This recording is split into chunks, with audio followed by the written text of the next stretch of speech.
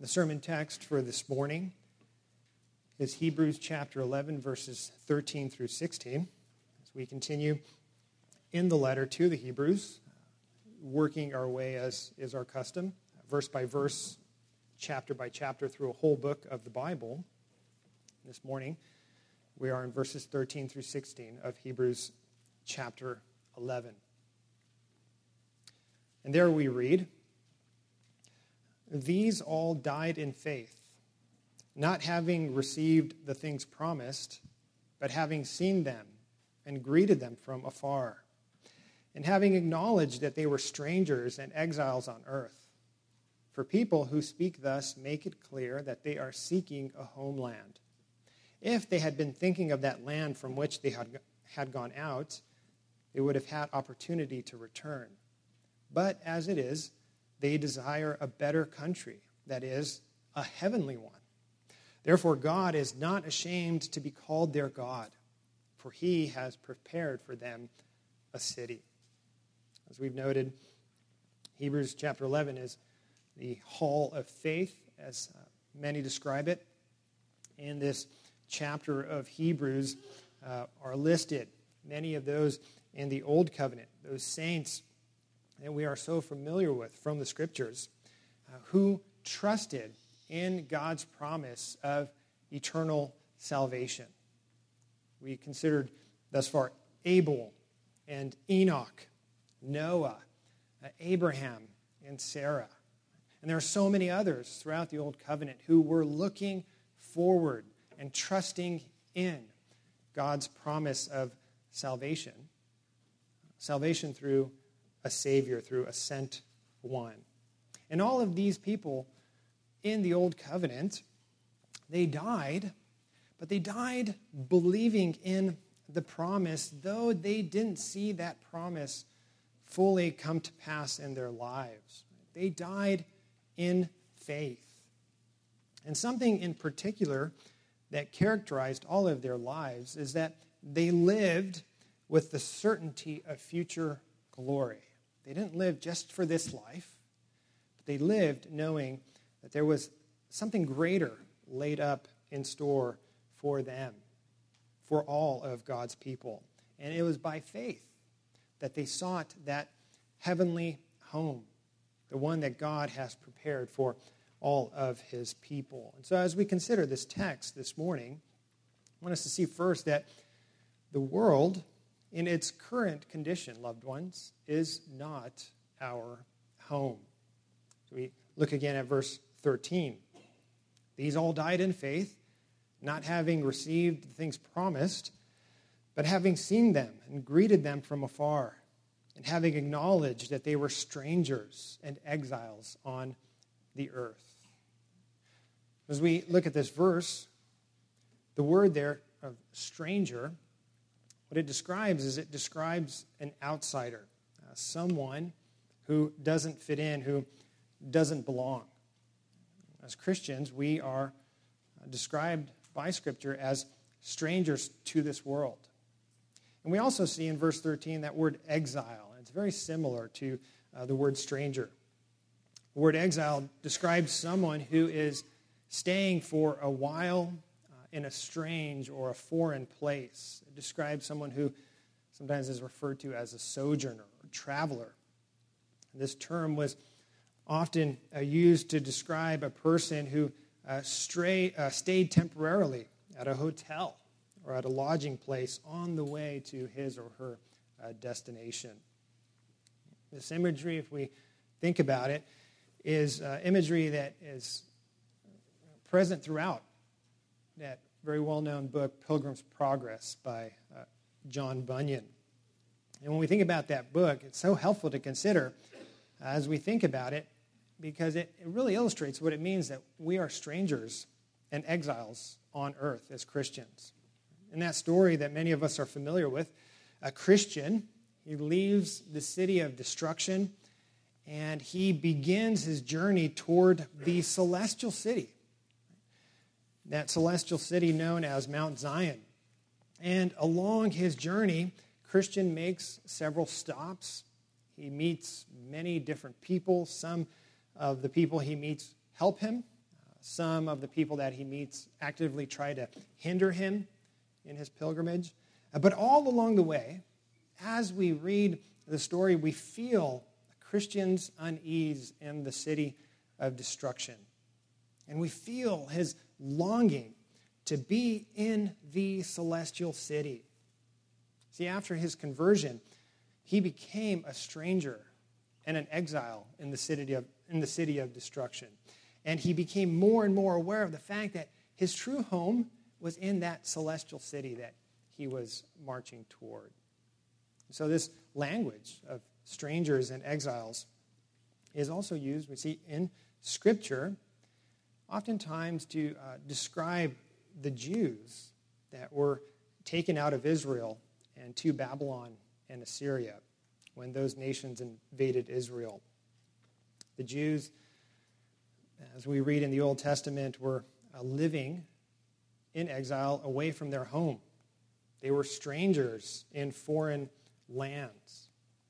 We know a great example of this is Daniel. Children, you all know Daniel's story very well, don't you? Daniel was one of the young Israelites who was forcefully taken to Babylon to be in service to the king of Babylon. And Daniel, we know that though he was surrounded by sinful temptations in that foreign place, Daniel sought to honor God even when his life was in danger at times. He lived as a stranger and an exile in Babylon. And Ezra is also an excellent example of this. We read that Ezra, while he lived in Babylon, he was a Jew who longed to return home. And when he was finally given the chance, he left the riches and the sinful temptations of Babylon in order to return to Jerusalem, to his home. Both of these men, these godly people, were uneasy in these foreign places and were longing for home. Right? But we know that both of them were not just longing to return to that earthly place called Israel, but both of them were looking forward to that greater Jerusalem that is to come. The writer of Hebrews, we see, uses this language to describe Christ's church in the world. That in this world, we as Christians, loved ones, should consider ourselves exiles. We are living in this place, but we are living longing for our true home.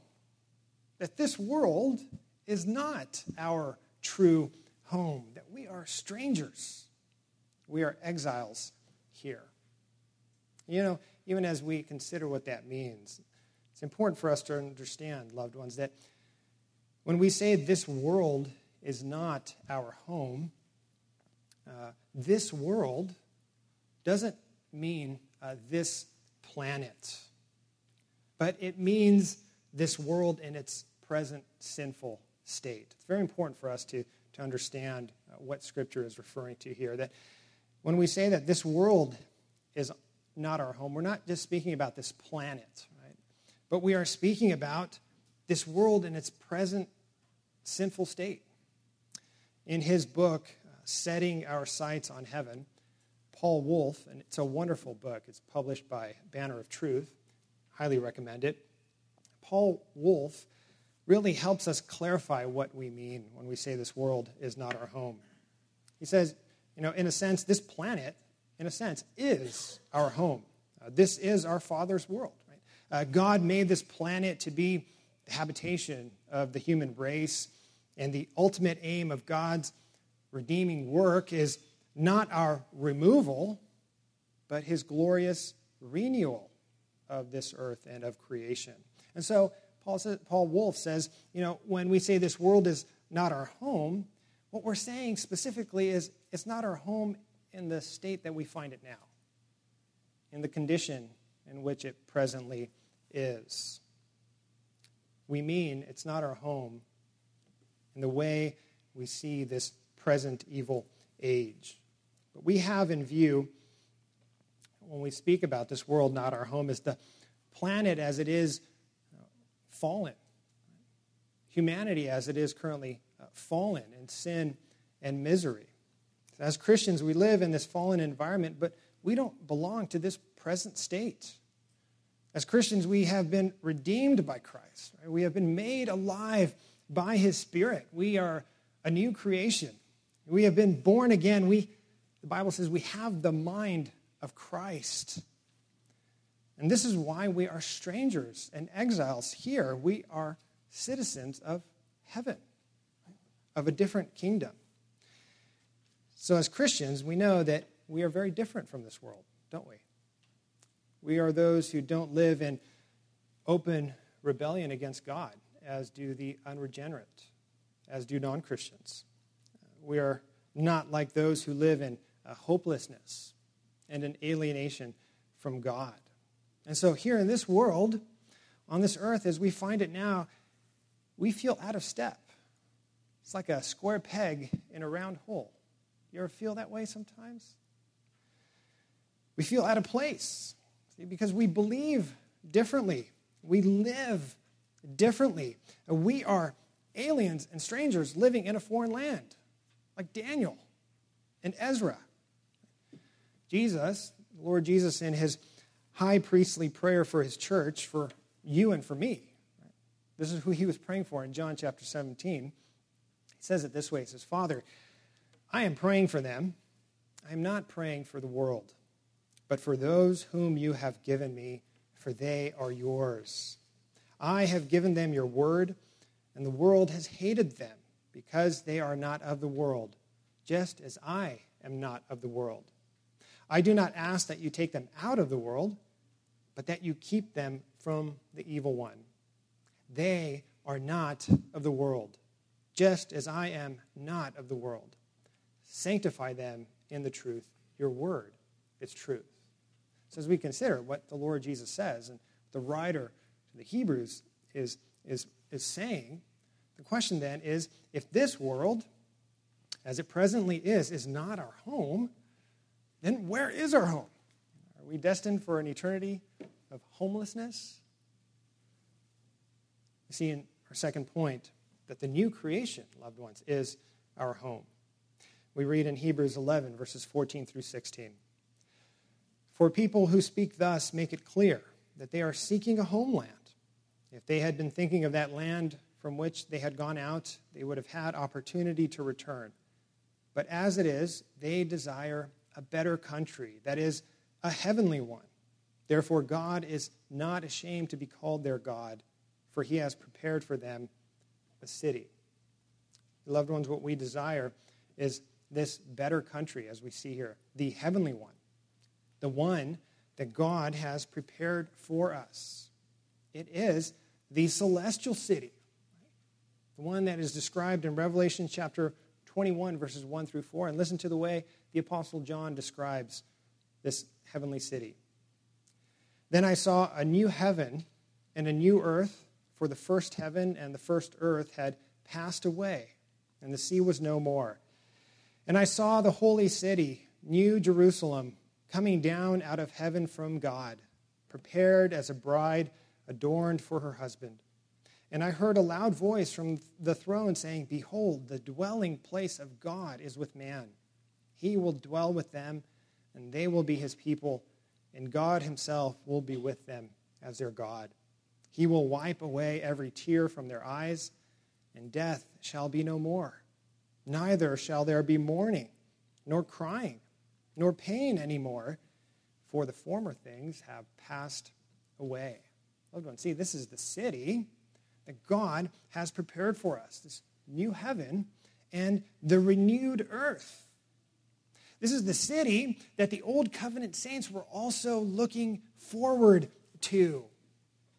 That even Abraham, who you remember we read about in Hebrews chapter 11 and verse 10, even Abraham is said to have been looking forward to the city that has foundations, whose designer and builder is God. Even Abraham knew that that earthly promised land that was to be his and his descendants', that even that was only a sign and a seal, a promise of something that was greater, that was heavenly, a better country. Loved ones, why is it a better country? As we read here in Hebrews chapter 11. It's a better country because it is completely free of sin and its effects. It is the new creation. Consider again Revelation chapter 21, verse 4. Listen how John describes this better country. Right? He says, God will wipe away every tear from their eyes, and death shall be no more. Neither shall there be mourning, mourning, sadness, right?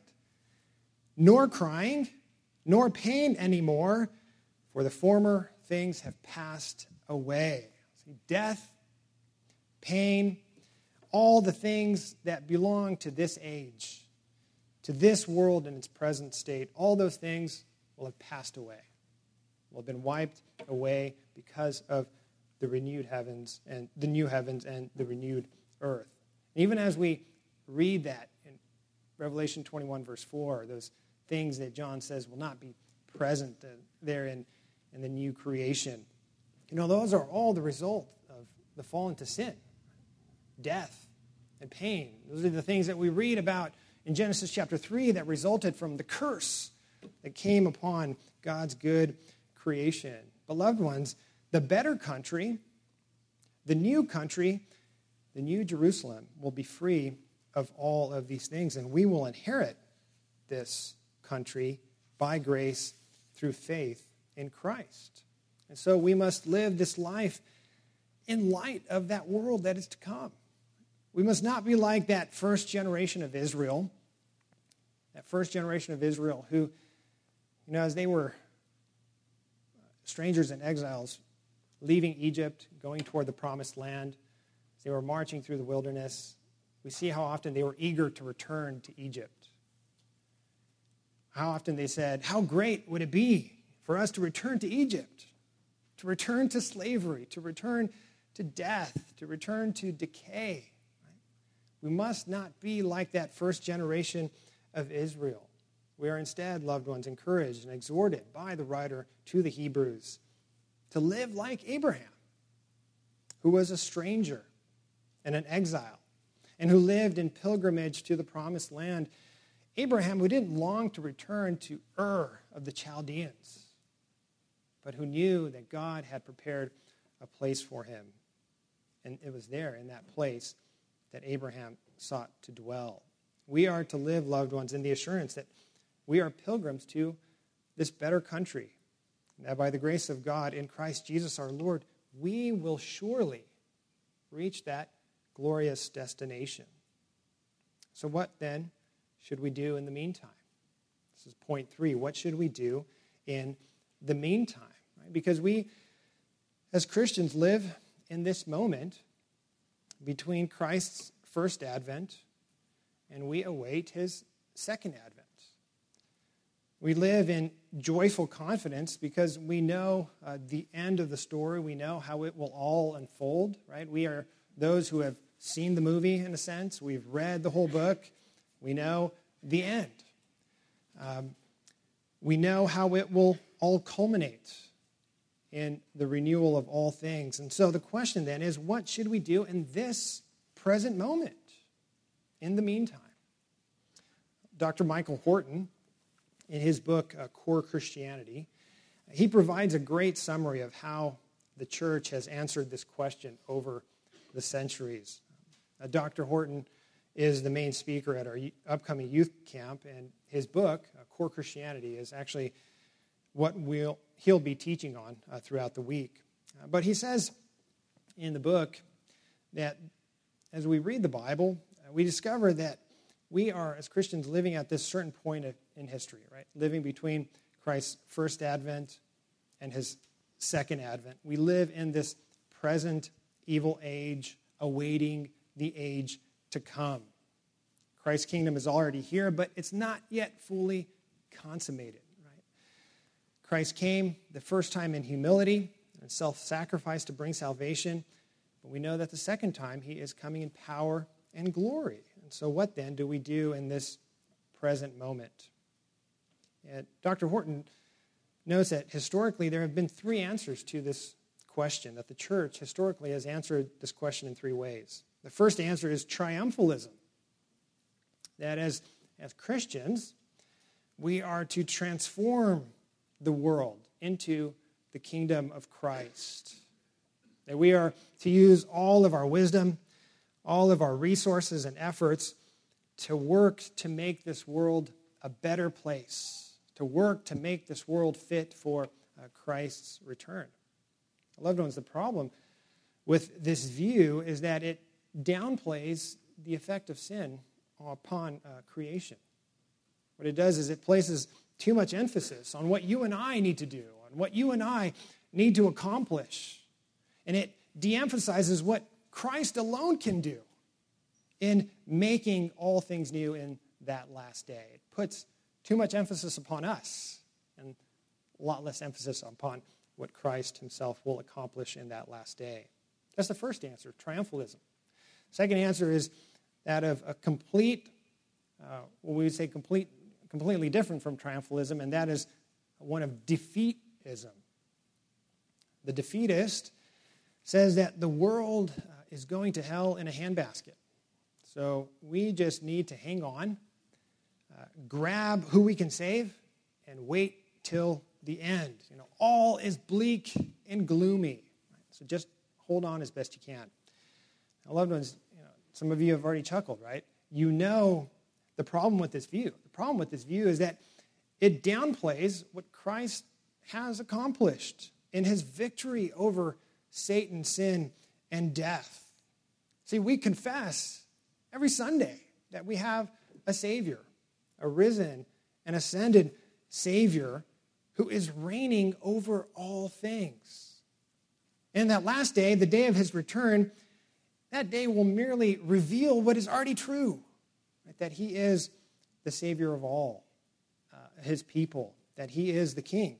And so we mustn't be defeatist, but we must live with confidence and joy, even in this present evil age. And this then gives us a really good perspective on the third answer, which is neither one of triumphalism nor defeatism, but is one of witness, the answer of witness. And this third answer, it puts us in an active role, not of transforming culture, but of living as witnesses to our risen and our ascended Lord. You and I, loved ones, as those who have been saved by grace through faith alone, through Christ alone, we are witnesses to the Lord Jesus Christ. And we are to live willing to suffer for that witness if that's what God has ordained for us. And we are to live loving and serving our neighbors in our very ordinary, oftentimes very worldly callings.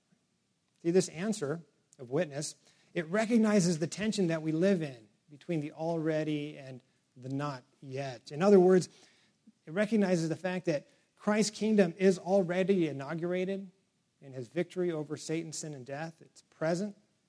But what we are doing, loved ones, is we are patiently waiting for that full and final renewal of all things at the end of this age. And so in the meantime, we are called neither to try to transform society ourselves, nor to run from our callings and responsibilities as God's people. But we are to do what the Apostle Paul taught us and teaches us in 1 Thessalonians chapter 4, verses 11 through 12, that we are to work with our hands so that our daily lives may win the respect of outsiders and so that we will not be dependent on anybody. Work with our hands so that our daily lives may win the respect of outsiders, being that witness for Christ in any sphere that God has placed us in, be it in the home, in the workplace, be it out in public, in the public square, in politics, wherever Christ has placed us, wherever God has placed us to be witnesses to Christ in those arenas, right? By our life, by our words, even by the way that we live differently as strangers and exiles. So Dr. Horton says, we are waiting for that day when Christ returns and makes the kingdoms of this age the kingdom of Christ. Until then, we are called neither to change the world nor abandon it, but to love and serve our neighbors to the best of our ability. Sometimes Christians can make a significant and measurable impact on the world around them, but our focus should not be on these achievements. It should be on Christ in faith and on our neighbor in love. We do good works not for our status, but for the glory of God and the good of others. This is, loved ones, where we see the goodness of our God.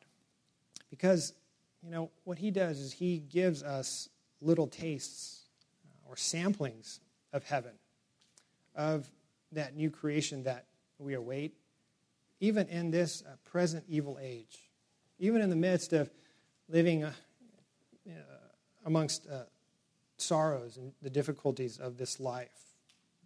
God, by his goodness, has granted the fact that we don't have to wait to begin experiencing the joys of heaven. That we have these foretastes of the new creation. And what are these foretastes? What are these samplings?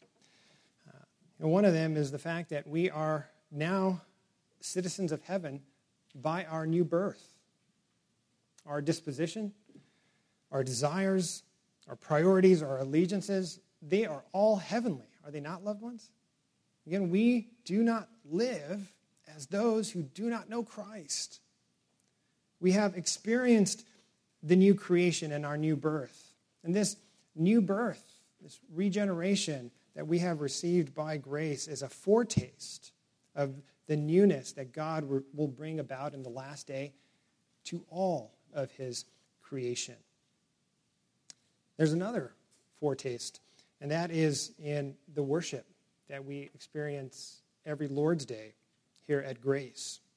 And when we gather for worship, we are experiencing heavenly life even now.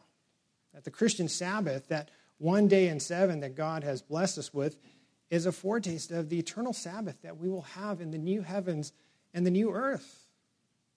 That eternal Sabbath when we will finally experience eternal rest from the pains of sin and of death. And even when we fellowship together, even this is a foretaste of the glory that is to come. When we fellowship together as brothers and sisters, we are experiencing heavenly life now. I want to ask you, have you ever been together with Christian friends for a celebration or a feast, or been at a prayer meeting or a Bible study, and in that context, you felt so joyful, so at peace, so happy and so safe, that you thought, I could do this forever. That is the kingdom of God breaking into the kingdom of this age. And loved ones, even this table that is before us is a foretaste of heaven. It is a heavenly feast. Right? It's a small piece of bread that we hold. It's a small cup. But in eating and in drinking, what we are doing is we are being lifted up to heaven by the Holy Spirit to commune with our Savior, who is now reigning in heaven and who we believe by faith that he will come to redeem us in the last day. Amen. Let us pray. Heavenly Father, we thank you for the rich truth of your word. It so clearly and richly reveals Christ to us. Cause us, we pray, to seek our refuge in him and in him alone. And bless us now, we pray, as we partake of this spiritual feast before us. In Jesus' name.